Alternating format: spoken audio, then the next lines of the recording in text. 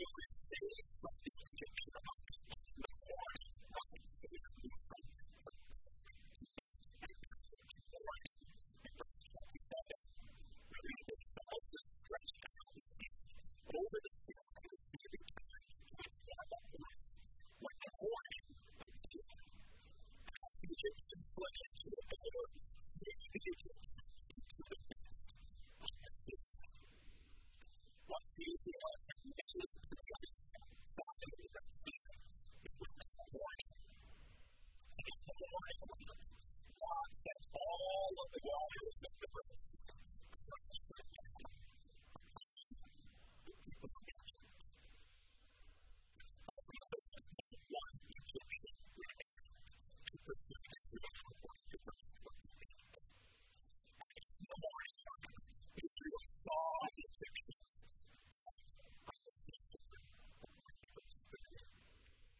Israel then escapes the darkness of death and moves into the freedom and the light on the other side of the Red Sea.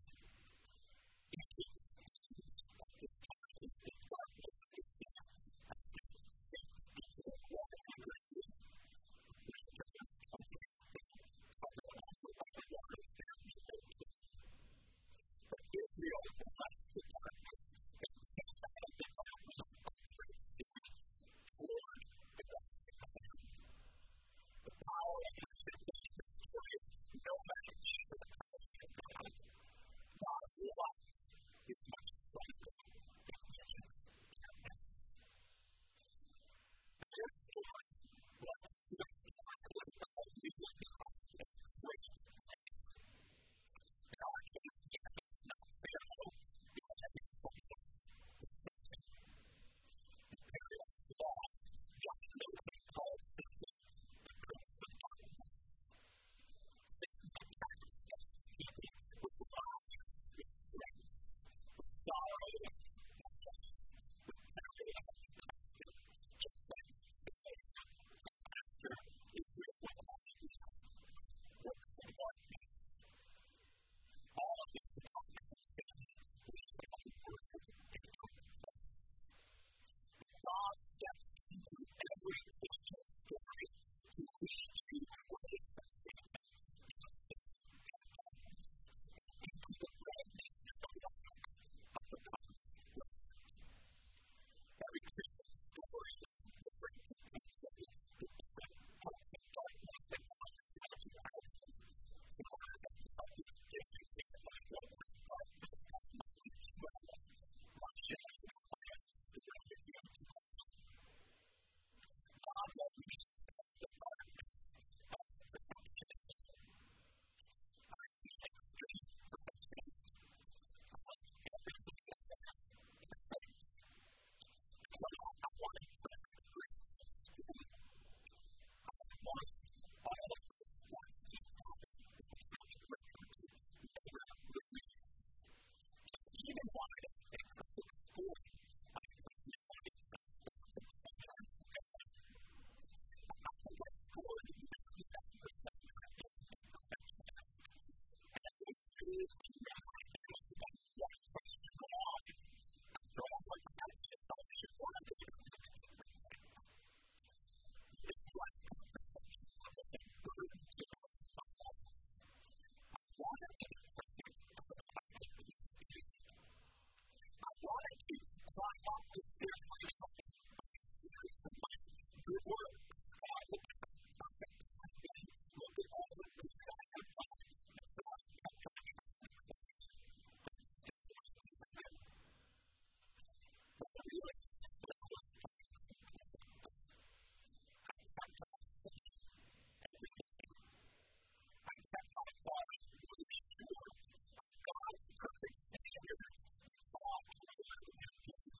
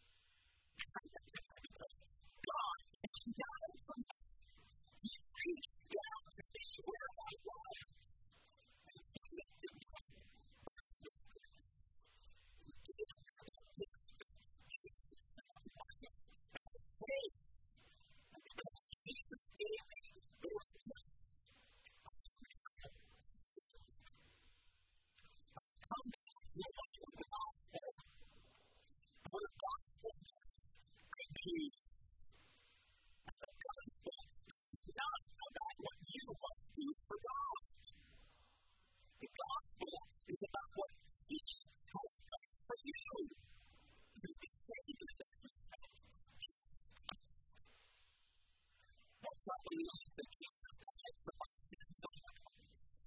I am left behind in darkness and my perfectionism for the light of God's gracious gift of justice. I left the darkness of despair for the light of joy. The story is about leaving behind the darkness for the light. Your story also, as a Christian, is about leaving behind destruction for a new creation. The story of the Exodus is actually a story of creation. We've already seen God bring life to Israel in the story of the Exodus, Exodus 14, verse 20. Those echoing what God said about creation in Genesis chapter 1, verse 3. And remember what God said at the beginning of time. Light, cloud, and there was light. That's what God was.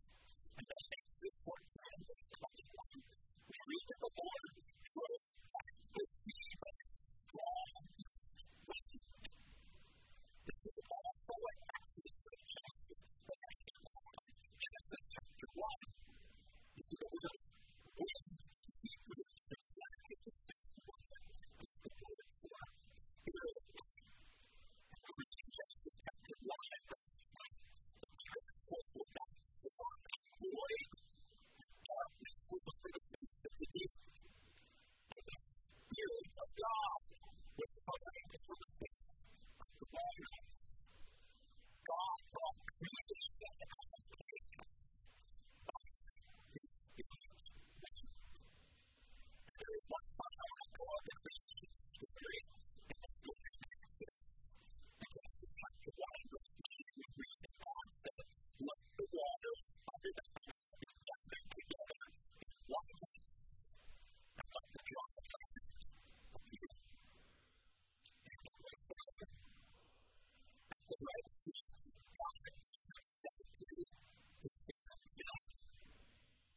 And then the waters separate at the Red Sea to create dry land for Israel to walk on and to be inside. God stepped in then to do a work of new creation for His people. And God is going to do it again. You see, sin has destroyed God's creation. Sin has robbed you of so much in this world because of the brokenness and the darkness of sin. But what is God doing? He's at work to make a new creation. God is going to restore paradise for those who live in it. That is good news. But what did God do for Egypt? What did the word chasing after this one? We see that God destroys Egypt. He judges Egypt for her sin. God does a work of creation as a work. Creation goes into reverse at this moment. The waters of the land unseparates at the Red Sea. Just like the water of the land unseparated at the judgment of the flood and the mercy. Everybody died in the flood except for Noah and his family. And everybody from Egypt died in the Red Sea as God's judgment on the sin. The men of Egypt were all drowned.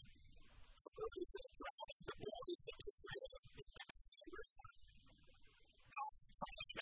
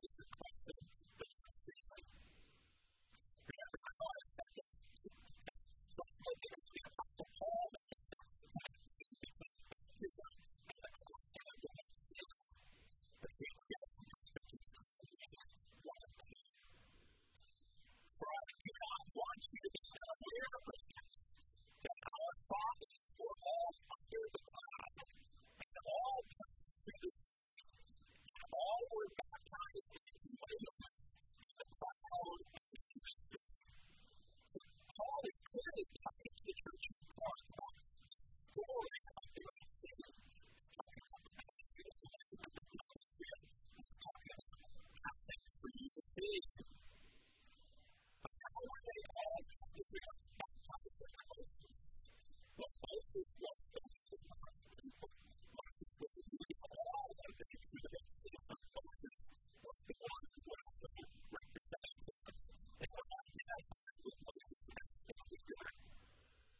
They followed Moses into the waters of death and they passed through to a place of new life and new creation. In the same way, Jesus entered into the waters of death at the cross. Jesus passed through those waters to new life. And we also have passed through the waters of death if we are united to Christ by faith. This is what symbolizes the baptism. Now, I must be the story of the Red Sea on the western side of the Red Sea this year. It's to the primary source that's called the unharmed. But on the eastern side of the Red Sea, after they have passed through the water, they have been liberated people. They have been creation. Before any of us receives Jesus as our Savior, before any of us is baptized, we are under the authority of sin and under the judgment of God. But after we are united to Jesus by faith, we are a liberated people. We are free from sin. We are free from judgment. Something is most happening to us. We were raised to life as we are in baptism, raised up out of the waters of judgment to a new life and a new creation. Jesus passed through the waters of death on our behalf at the cross. And so our baptism is the pledge and the promise that we are a free people now on the eastern shore, on the eastern side of judgment. We go through this life as Christians and without judgment behind us. We have to live. Your judgment is past. You are not looking ahead to the judgment of God. Your judgment is completely behind you. You no longer have to fear the judgment of God as a Christian. As a new creation, you live to please God with your life. Every day you can say to yourself as a believer, God is for me. Can you say that with me? God is for me. That's the joy that you have as a Christian. There is no more judgment for you because all of the judgment of God has fallen on you. Jesus. You can look forward knowing that there is no more judgment of God for you and you see. As a new creation, as someone who has been raised out of the waters of judgment, you no longer live your own life. You no longer live to please yourself. You no longer live as slavery to sin. Imagine, if you will, Israelites in this story who has passed through the Red Sea and you have drowned. Imagine that Israelites stands by the shore. And on the shore, they look back and you see the Red Sea. God pouring out His judgment on your Egyptians. How grateful would you be to God that you are saved? You got a grateful virtue. Now I want to encourage you as a Christian. Looking at Christ this morning. Look at Jesus. And on the cross, Jesus is enduring the judgment on our cross. And you are saved. Can you feel as you look at the cross and what Jesus has done for you? Don't you feel joy?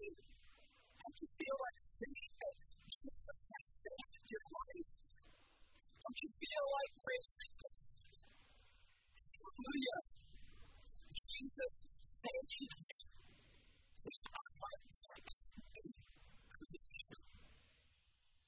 All these stories of leaving time, death, for life. And with me, that's what we read earlier in John chapter 5. So I want Jesus to be in John chapter 5, in verse 19, we read Jesus saying that whatever the Father does, that the Son does likewise. We see from the Exodus story that God the Father does some pretty spectacular things, doesn't He? He splits the Red Sea so that all of His people can escape from Egypt and become a new creation in the promised land. He speaks into our lives to save us from death, and He brings us to life. Jesus goes on to say in verse 20 that God is going to do even more spectacular things for you. He says greater works than these will be shown, so that you may have them. What will be for you? Miraculously splitting the Red Sea so that God's people could escape death. What could be greater than that? Raising the dead, Jesus says in verse 21. Just like Moses plunged into the Red Sea, and all those who followed Moses emerged coming out of the side of the sea unharmed. Jesus plunged into the waters of death as well. So that following Jesus, we might pass through death unharmed into resurrection life. Jesus tells us how He's going to step into our lives and perform that wonder of the miracle. Verse 24. Jesus says, truly, truly, I say to you, whoever hears my word and believes Him who sent me has eternal life. He is not coming to judgment, but has passed from death to life. Church, we have passed from death to life.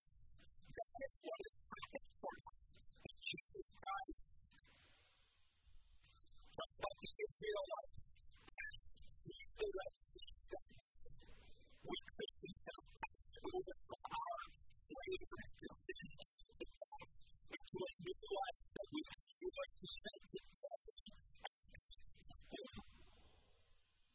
We are moving out of one country, the country of slavery to sin, into a new country, a promised land of freedom. So what's the Exodus story really about that? God has won the battle over death and sin and judgment. You have absolutely nothing to do with this battle. God did. Just like God did everything to defeat the Egyptians, so God has done everything to defeat sin and death and pain in your life. He defeated all of our enemies at the cross through Jesus Christ, when Jesus died for you. We read of Jesus' total victory over His enemies in Hebrews chapter 10, verses 14 and 15. Let's read together. Since therefore the children share in flesh and blood, He Himself likewise partook of the same things, that through death He might destroy the one who has power of death, that is the devil, and deliver him against you through fear of death, were subject to lifelong slavery. After realizing this, I don't know these verses. That He is speaking of Jesus' perfect record against all of His enemies. What has Jesus defeated for you at the cross? How totally was Jesus' victory? Death is defeated. Fear of death is defeated. Satan is defeated. Slavery to sin is defeated. And who won all these victories? It wasn't you. Jesus did it. He won all of these victories. Jesus did this for you. His victory is